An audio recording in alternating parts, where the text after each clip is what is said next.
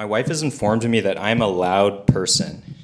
It generally happens in the context of Toby is sleeping in our bedroom, and then I'm just like out there doing stuff, like opening the fridge too loud, talking too loud, laughing too loud, whatever. So apparently I'm just like a loud person, which is really weird because if you knew me when I was a kid, or if you knew me when I was in high school, I was not a loud person. I was a very quiet, introverted person. I still am introverted, but apparently I became a loud introvert, which is a winning combination. It's a universal phenomenon. Oh yeah? Like how so? Wives think their husbands don't know. Oh yeah, I guess so. Well, what are you gonna do? I'm pretty sure there are exceptions. Like Jeff, does your wife think you're loud? Oh, really? Okay. Never mind. It's universal. Okay. Let's get started. Okay. So we're starting a new series, and I'm really excited for this series. This series is called God Puts the Lonely in Homes. God Puts the Lonely in Homes. This is from Psalm 68. So what I wanted to start off with, let me tell you where we're going.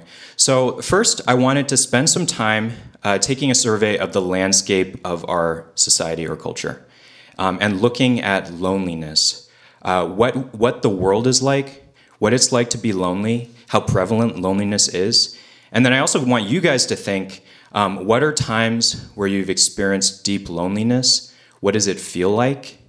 And then over the course of the series, what I want, this is kind of like an overview and intro for the series, but what I want you to know is when we are lonely, God really cares and loves for us, and he wants to address the deepest needs of our heart, our deep emptiness and loneliness, by bringing us into two, or you could say it's one, but by doing two things for us. He wants to welcome us into the home of the Trinity.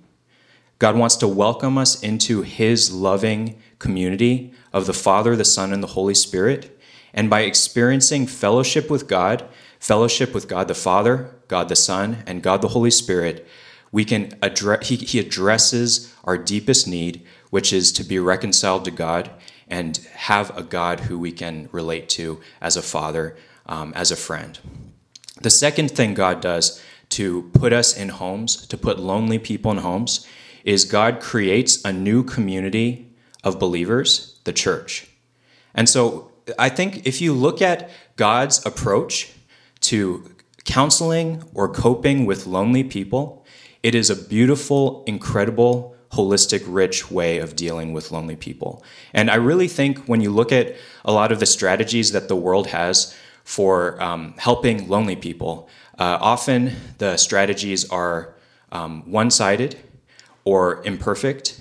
And like what I really believe, and this is a quote that I always say, but Saint Augustine is well known for saying, "You have made us for yourself.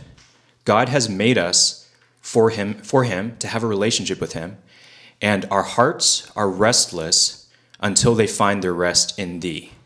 So without God, you can be in the. So we're running a wide range of people. When you think about the word home, God sets the lonely in homes. You might have like a loaded idea of what it means to be in a home. Your home might not be a place where you experience belonging and acceptance and joy for whatever reason. It could be your parents, it could be like your kids, it could be whatever it might be, your relationship with your spouse. Those all make the home a place where you don't feel safe, you don't feel accepted or understood. But God is a perfect heavenly Father who knows and understands you perfectly. And so he addresses that deep need you have to experience someone who truly knows you as you are and still loves and accepts you. The next way he addresses our loneliness is by creating a people who can express the tangible love of God to lonely people.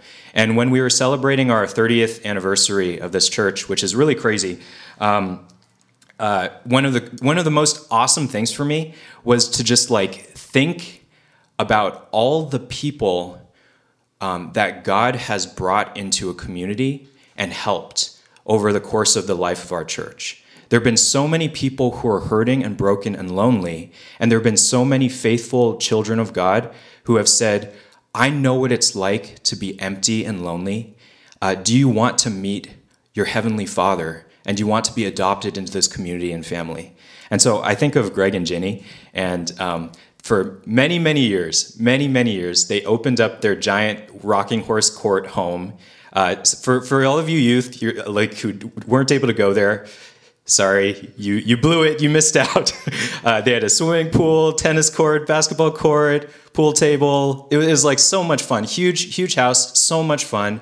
And for years and years and years, Greg and Ginny brought middle schoolers, high schoolers, kids who were lonely, kids who were popular. They brought them all to their house and provided a house, a place where people could feel accepted, have fun, have belonging. Again, we're not perfect. Our church is not perfect. None of us humans are perfect. But this is what God's doing. This is what God's like. So So we're gonna talk about loneliness today. We're gonna talk about the Trinity. We're gonna talk about how God putting us in homes actually changes and heals us relationally and changes the way we relate to other people. But let me go ahead and begin my TED Talk on loneliness in America, okay? So thank you for coming to our TED Talk. My name is Daniel. Go to the first one, Jer. So if you're anything like me and you read the news, you've been realizing that there's a loneliness epidemic in the world. And especially, let's just focus on America for a second, right? So there's a survey by a health insurer, Cigna, that found out more than 3 in 5 people in America reported feeling left out, poorly understood, and lacking companionship. More than 3 in 5. That's a very high number, right? And the specific things that they reported, you feel left out, so other people are doing stuff without you, and they're not including you in their group. You feel poorly understood, where whatever you're going through, there is no one who really gets you, And that can be a tremendously isolating feeling. We all, even if you look really normal and popular on the outside, I think we all know what it's like to be going through something and feel like no one understands you. No one gets it. No one gets you. There are no people around you who really get you. And then they lack companionship. So there is a tremendous prevalence of people who are isolated. This is across all generations. The youngest groups, so people, for this survey, I believe it was Gen Z, people from the ages of 18 to 22, reported the highest levels of loneliness. The oldest people, the boomers or whatever you want to call them, the older people had lower levels, but everyone was lonely. There were high reportages of loneliness throughout all these groups. Let's look at the next article. Thank you for coming to my TED Talk. The next one. This article, or this study, was titled Worldwide Increases in Adolescent Loneliness. So this is from the Journal of Adolescence, volume 93. So this is an academic journal, and it is a wide-ranging study over basically I'm not supposed to tell you that, but it was a study that was conducted over many years, surveying kids from all over the world in 37 different countries and asking them, the kids in school age, how lonely were they? What it said was 36 out of 37 countries reported a rise in loneliness among school-age children. And in a 6-year period, students with elevated levels of loneliness almost doubled. So twice as many kids reported being lonely over only a 6-year period. And you're kind of like, that's shocking. There's something really crazy happening if during school, the number of kids who just report feeling lonely, misunderstood, left out has more than doubled, less than doubled, but almost doubled. Let's look at the third one. This is from the Scientific American. Loneliness is harmful to our nation's health. So this study showed that 47% of Americans often feel alone. So it's not just saying like the other surveys, it's like were you ever lonely this last year? This one is saying 47% of people often feel alone. They feel alone, left out, and lack meaningful connections with others. And then the other, okay, good job. My next point doesn't make sense. But just erase, or did you fix it, Jeremiah? Okay, come on, Jeremiah, you're supposed to, no, that's totally my fault. The main point of the article is that not only is loneliness extremely painful emotionally, but it also has serious health implications. So this study was very interesting because they looked at basically people who are diagnosed with cancer. If they're lonely and isolated, I think their recovery rate is something like 30% lower.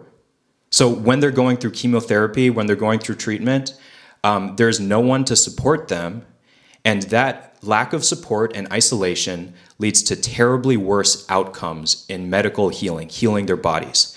The old Vivek Murthy, the old Surgeon General, he talked a lot about this, where he actually, I don't know, I'm not sure the studies behind this, but he said basically that people who are chronically isolated, so people who are living by themselves, don't have any social ties, their life expectancy is 15 years lower, because that's just how important relationships are and how we need social connection. Again, so I hope you're seeing how serious this is. Life expectancy in the US is declining, and there's a new phenomenon that has happened in the past, but it's rising, called deaths of despair. So people increasingly commit suicide, have drug overdoses, have alcohol poisoning. All of these things are increasing dramatically. And what is the root cause of many of these deaths of despair, self-harm, all these different things? Loneliness. People lack friendship, companionship, people who understand them, people who love and care for them. Okay? Now, what do these studies have in common? What do you think? You're not going to get it. Do you know what all these studies have in common? They all took place and looked at data sets before the pandemic. Okay? Boom, right? The pandemic, all of this stuff was happening before the pandemic. So if you look at the first study, it was published January 23rd, 2020. So, in December 2019, it started in Wuhan, but it hadn't gone to the world yet. January 23rd, that was the very, very beginning in America. The first study was published then, and so they're looking at data sets before the pandemic. The second was published in 2021, but used data, the one about adolescent loneliness in school age is rising. They looked at data from 2000, 2003, 2012, 2015, 2018. So the 6-year period where student loneliness nearly doubled was from 2012 to 2018. That's pretty crazy, right? So basically, even before the pandemic, school-age children were increasingly lonely. And so, for all of you kids in here, you don't need me to tell you this, but your parents, it helps us understand sometimes what it feels like and what you're going through. The third one was published March 20th, 2019. That was the one talking about the health impact of loneliness, okay? So now, let's go to the next one. And I think this is the last article I'm talking about, so I promise you we'll get to something a little less difficult and depressing. But this one is probably the most depressing, so be warned. And I'm serious. As I'm talking about this stuff, if you guys are struggling with something, please let me know. Please let Dan know. We have a lot of resources at our church where we want to help you and make you and help you in whatever way you can. We have some counselors in our church like Yvonne and different people who would love to talk to you. This was from the New York Times in April 23rd, 2022. It was a big spread. There were multiple articles, wide-ranging studies, and it says it's life or death, the mental health crisis among U.S. teens. And so the article followed a couple of youth. One of them was 14, the other was 13, I believe. I could be misremembering their age. But these were really depressed, lonely youth with mental health issues that engaged in self-harm, and one of them committed suicide and died. And the article used these interviews as a way to talk about how serious the mental health issues are in schools, and how what was already a huge problem before 2020 has become greatly exacerbated by the pandemic. So if people were already isolated and feeling alone, what do you think it does to people to be sheltered in place for years on end? What do you think it means for people who are school age? Or even the Cigna one was talking about people in the workplace, in the office, even office workers who are having all their meetings and interactions on Zoom. They felt lonely and isolated. The friends I talked to, people I talked to, we were all going through this collective isolation, and it was tremendously difficult. And as a result of that, many of our mental healths are suffering. Many of us are extremely lonely. The other thing I want you to see about mental health from this article is we use counseling language like depression, anxiety, etc. But what this article pointed out was when you look at a lot of those symptoms or issues, engaging in self-harm, depression, anxiety, whatever it might be, those are mental health issues, right? The core factor, one of the core factors behind all of those mental health issues, and this is loneliness. So that was reported by the kids who were kind of interviewed and followed, where one girl who was engaging in self-harm, she basically said, "My issue is I feel alone. I feel like no one understands me." The other thing, the next little bullet point, which is very interesting, and this is related to, a lot of these studies are trying to pinpoint what the cause of loneliness is, and one part that this study has shown is that partially due to technology use, but there are probably other factors as well. This professor said, talking about the teens, they're hanging out with friends, but no friends are there. So even though they can be in person with their friend group, it feels to them like they aren't really known or understood, and that no one is really there for them. Okay, so this is what people are saying. And then she goes on to say, it's not the same social connectedness we need, and not the kind that prevents us from feeling lonely. Okay? So this is the world we live in, and the pandemic has exacerbated this. And so when I see you, and when you look at me, we are a group of people who experience loneliness. It goes over like every single age range. So like one stereotype is when you get married, have kids, you're a young adult, especially if you're a man, you have no male friends. And this is like a stereotype, and there's some truth to it, where it becomes hard to maintain meaningful relationships with people outside of your family because there's so much stuff going on in your family. For kids, for many of you, a lot of stuff is happening with school, really busy, extracurriculars. You're go, go, go, go, go. You have video games to play, you have a lot of stuff to do, and you feel tremendously lonely. Because even if you have close friends and acquaintances, even if you have people to study with, even if you have people you hang around with, you can't share the deepest parts of you, and you don't feel like they understand what you're going through. Now, if you do have friends, that's awesome, and be grateful for those. But this is the world we live in. So what does alone feel like? I want you guys to actually think for a second what it feels like. We've been looking at big picture stuff, like these are trends, these are numbers, these are statistics. What about for you? What does it feel like for you to be alone and isolated? It can feel like no one understands you. There's no one to share joy and sadness with. That's one of the great things about being married, where it's like whatever's going on, I can like be loud to my wife. I could be like, "Hey, Ashley," and then she's like, "Shut up, like you're too loud. Like whisper to me instead." But I never learned how to whisper because I'm a boy. Did you know that? Girls are good at whispering, boys are not. No, there's no one to share joys and sadness with. You don't feel belonging. You don't feel safe. There's no one to take care of you. And so that's why the health outcomes are so devastatingly negative. That's why your emotional life shrivels. This is how hard things are. So then what's the answer here? Again, this is all introing our series. I wanted to really describe the problem to some degree of depth, and then we're going to look at some potential answers. Okay? So what's the answer? Relationships, duh, Daniel, it's so obvious. You just have to have friends and good relationships. Is it that obvious? Is it that easy? So if you're anything like me, sorry, I have like something like scratchy in my throat. It's like messing with me. If you're anything like me, it's okay, Peter, don't worry about it. If you're anything like me, you realize that relationships are a different kind of suffering and pain. And go to the next one, Jared. So this is my issue that I learned from a young age. This is my this was one of my strategy for coping with things. There's that saying, people, you can't live with them and you can't live without them, right? Because loneliness is loneliness. Loneliness is terrible. It's isolating. But also, people are terribly difficult.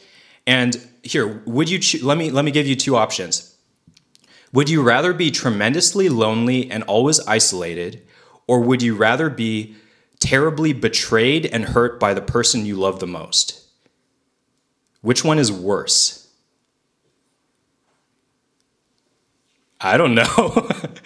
But these are kind of the options that we experience in life, right? So you might be part of a family, you love your family, or you might be part of a relationship, and it's like being married, you learn, like, being married is great because it's kind of like a force field where in many cases I no longer care what other people think because my wife loves me.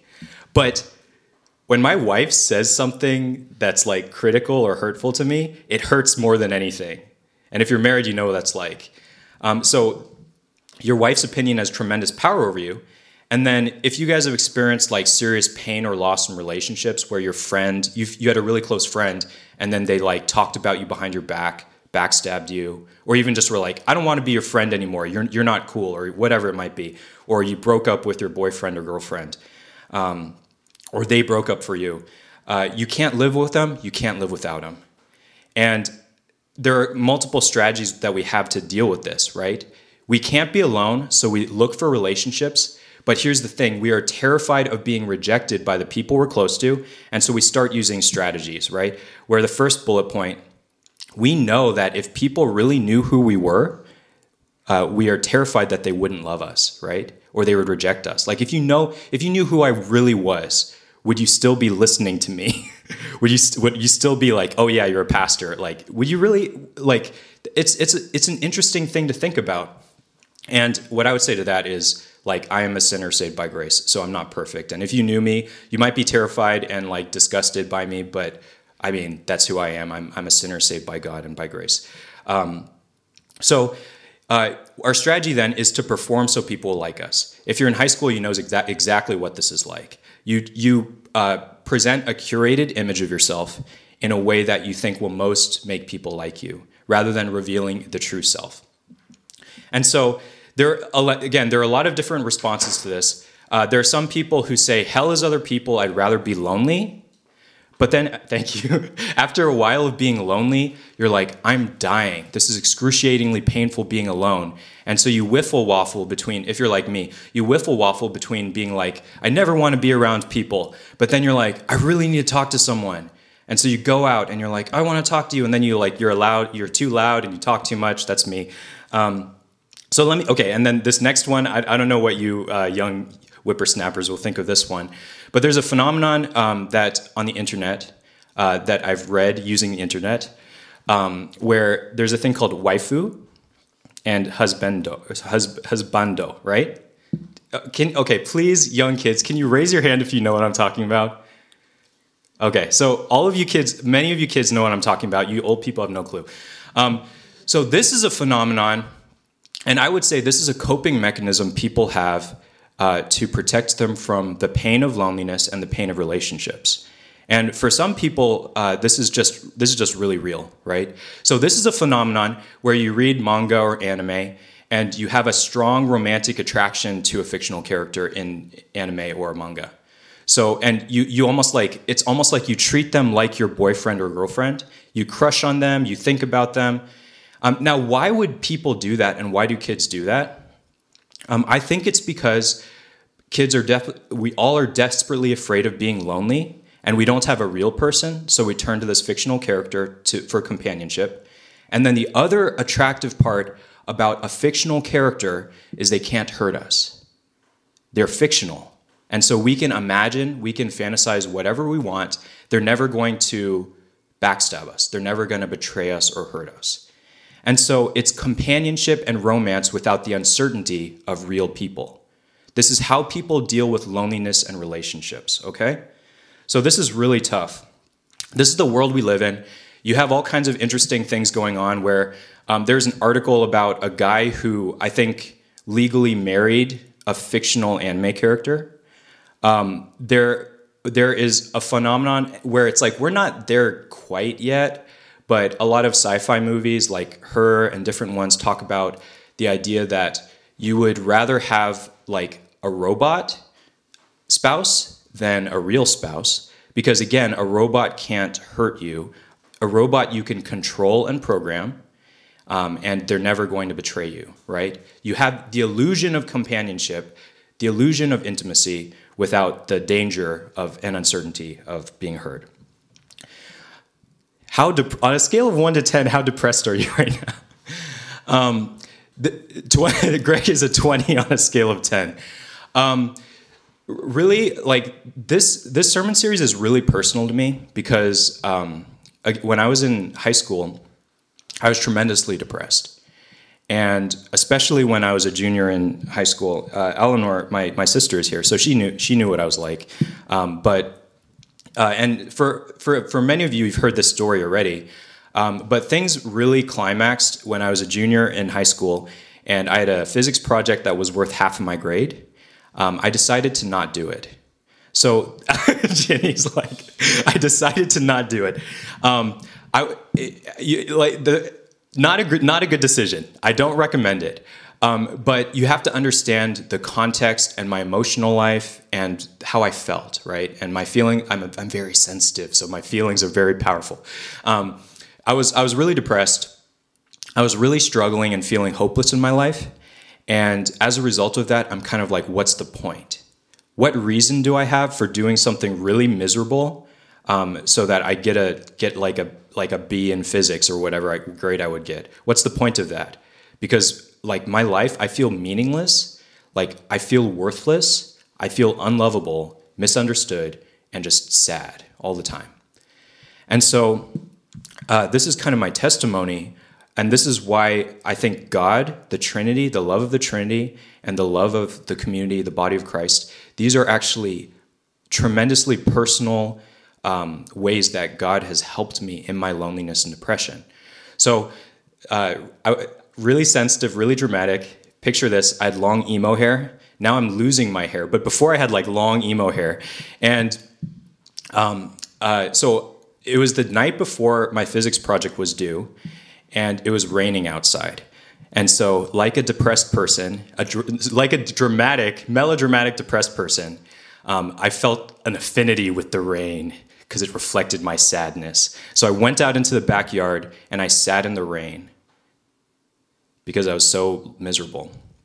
And in that moment, like I'd been raised in the church. I'd been baptized when I was 10. But in this moment, what I really wanted more than anything was to experience the feeling of God loving me and caring for me. And so I prayed to him and I'm like, God, I don't know where my life is going. I feel completely hopeless. Can you help me?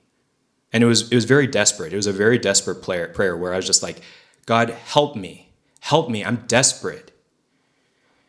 And the crazy thing happened in that moment, and I don't know if this is like when I became a Christian or what, but this is one of the most transformative moments in my relationship with God. In that moment, I had a sense of peace. And I felt God say to me, it's going to be okay, and you can have hope. Like your life is not over. You can have purpose and meaning in your life. And I mean, he didn't say like you have purpose, but that was the feeling I felt. Where like my emotional state was one way, and then it was really like God was speaking to me, or God was like giving me this impression that it's going to be okay, that I'm loved and cared for, and that I could have hope. And here's the crazy cool thing. About 5 minutes later, as I was kind of like sitting there in the rain, feeling that feeling, my dad came out into the rain and he said, "I love you, come back inside." So my dad knew I was going to fail physics, but he said, I know, like he knew kind of, I don't think he totally understood what I was going through, but he was willing to go out there and say, "I still love you, even though you're going to fail physics. I still love you and accept you." So in that moment, there were two things that happened. The first thing that happened was I experienced a God who puts the lonely in homes. The Psalm 68, verse 5 and 6, says, "Father of the fatherless, defender of widows, is God in his holy habitation." What is God like? God is someone who looks at fatherless people and says, "I will be a father to you." God looks at lonely people who have no one to care for them and discipline and love them like a father does their children, and he says, "I will be a father to you." He is the protector or arbitrator of widows. Widows during this time could not work. They couldn't provide for themselves. Their husband had died, and so they were honestly extremely vulnerable people. People would try to abuse them, exploit them, take their property. And what does it say about God? God is an arbitrator for widows, a defender for widows. So imagine like a widow is getting like sued by a person who wants to take their property. They know they're vulnerable, they know they're weak, so they're going to try to take their stuff. And it's not fair, it's unjust. God is the one who defends them in court. These are the most vulnerable, lonely people, and these are the people that God protects. The verse says, "Father of the fatherless, defender of widows, is God in his holy habitation." That means that God's character, this is so essential to God's identity. It doesn't say God is a father God fathers the fatherless. It says God is a father of the fatherless. That is who he is, his character, his nature. He is a defender of the widows. That's him in his holy habitation. And then the next verse is the theme verse where it says, "God puts the solitary in families. God puts the solitary or lonely in homes." And the translation here, the word for solitary or lonely is basically someone who has absolutely no one. There's just one person, solitary. They're alone. There's no one. But God is the one who promises, who goes after those lonely people and says, "I want to put you in a home. I want you to put you in a house."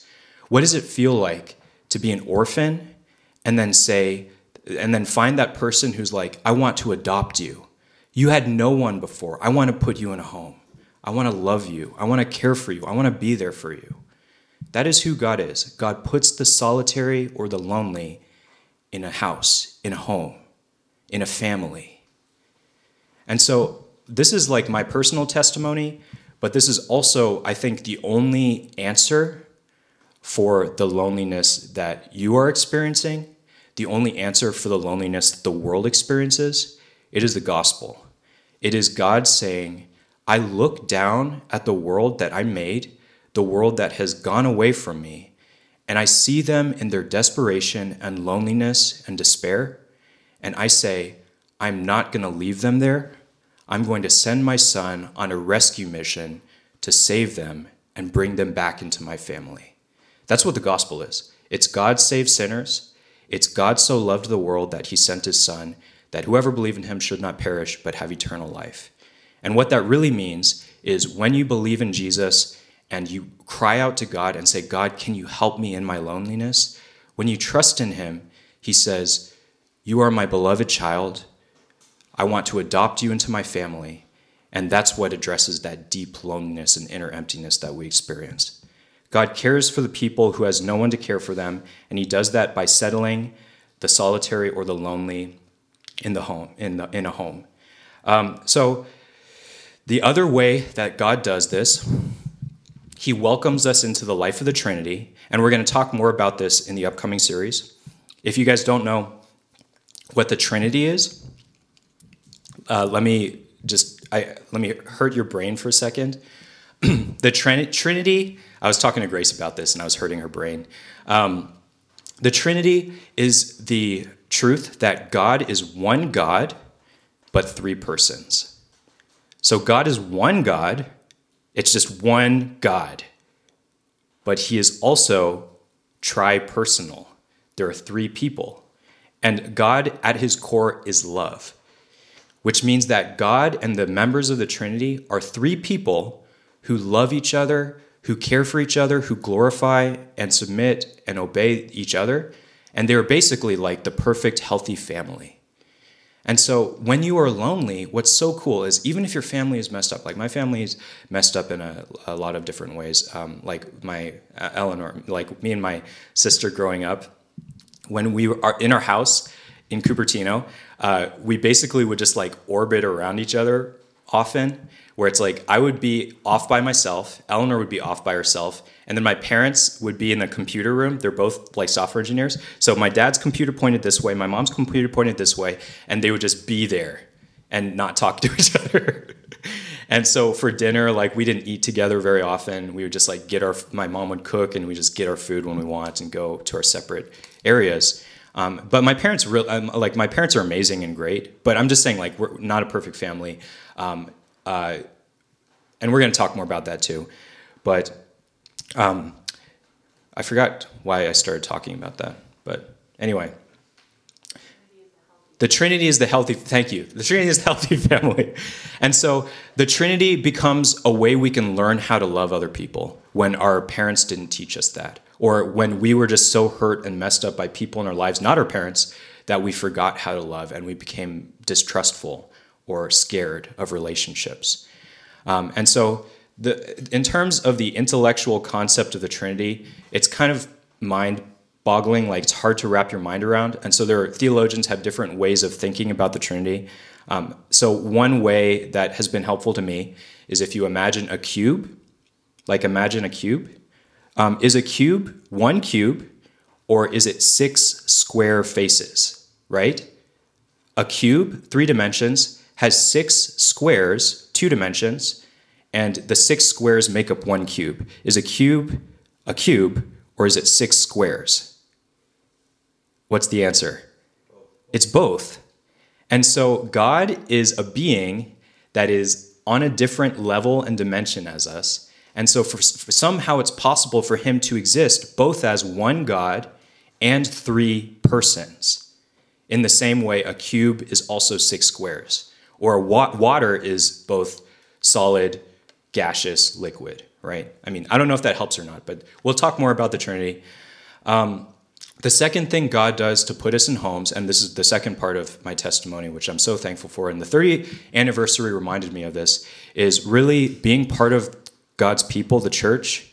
My life, my relationships, the way I relate to people was forever changed by specific people, like many of you, who expressed tangible love to me over many, many years. So I was raised in this church. I was basically like born in this church. I came when I was in 3rd grade, and I've been here for years and years and years. And over the many, many times that I was lonely, that I was depressed, so many of you have come to me and prayed for me and encouraged me and been family to me when I felt like no one understood me and I didn't belong. And that's really what I hope we can do for you as CCIC South Valley, where once you understand the love of God, the God who is the father of the fatherless, the defender of widows, once you understand who he is and understand his love for you, how he comes he comes to you in your brokenness and loneliness. He knows you completely, but he loves you and accepts you, and he brings you into the life of the Trinity. Not only does he do that, but he brings you into the body of Christ, his family. We are part of the family of God, and we can show tangible love and care to you and bring real healing. Because God doesn't want us to just be alone with God. God actually says to us, love God and love others. And when you experience his love, it actually changes you to the point where you go from a lonely person like me to a person who can try as best I can, not perfect, to say, where are the lonely people who I can love? Where are the lonely people who I can reach out to?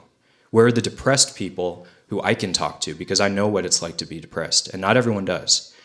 I don't know it perfectly. I can't do it perfectly, but I can be like an instrument of God's love for people. Do you know this God? Do you know his love for you? Application. As I was talking about loneliness, I don't know what you're thinking or feeling. As I was talking about being in high school, I don't know what you're thinking or feeling. If you are anything like me and you've experienced this emptiness and loneliness and isolation over the course of the pandemic, and you want to have someone who understands you and cares for you, what I want you to do is reach out to God, because you know he's reaching out to you. So God is already reaching out to you. Will you take his hand and say, God, can you help me with my loneliness? Can you help me know who you are so that you can be a father to me? Because I really feel like I need a father, or I really feel like I need a friend right now. And then the application is just reach out to him, take his hand, and see what he does. See how he addresses your needs. And he does this through prayer. He does this through word. He does this through the church.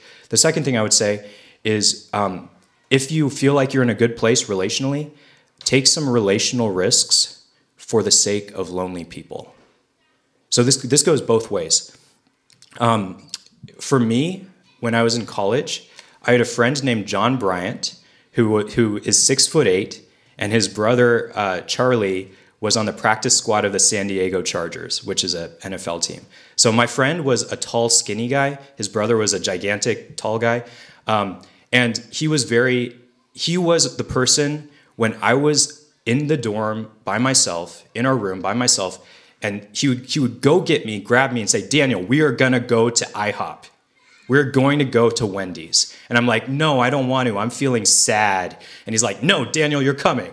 And I'm like, oh my gosh, he's gonna bug me until I go, so fine, I'll go. And you know what? That really helped me. That really helped me. Someone who reached out to me and encouraged me to be with people, because I needed that. Because a lot of times when you're lonely, you have that inner tension where it's like, I don't want to be alone, but I also don't want to be with people, right? And so you need someone to help you get over that hump. So you can be that person for people. And then if you're a lonely person like me, just try to take a little risk, try to peep out of your shell a little bit and go. So if someone asks you, go do that. So over the course of this series, I hope you can reach out to God, reach out to other people, and I hope that us as a church can really be a place where lonely people feel belonging and acceptance. We're not perfect. We're not going to be God for you, but we can help. We can give a taste of God's tangible love for you, and we can point you to God and follow him together. Let's pray, and then we'll move into a time of communion. Dear Lord, I praise you that you put lonely people in families, and I pray, Lord, that we would be able to experience by your Spirit the joy of you being our Father, the joy of being an adopted child of God. I really pray, Lord, that for those of us who are really struggling, those of us with mental health struggles, that you would be bringing us into family and giving us hope and helping us experience love and bringing real relationships in our life. Friends with people who can really help walk with us through our difficult lives. I pray that you would do this, and I know that because it is who you are, you will faithfully do this, Lord. So I pray that for those of us who know you already, that you would make us your instruments of healing, even though we're broken and wounded and lonely, apart from you, with you, you empower us to care and love by your Spirit. So I pray you would do that, and that we would experience the joy of being able to all worship you as your family. In Jesus' name, amen.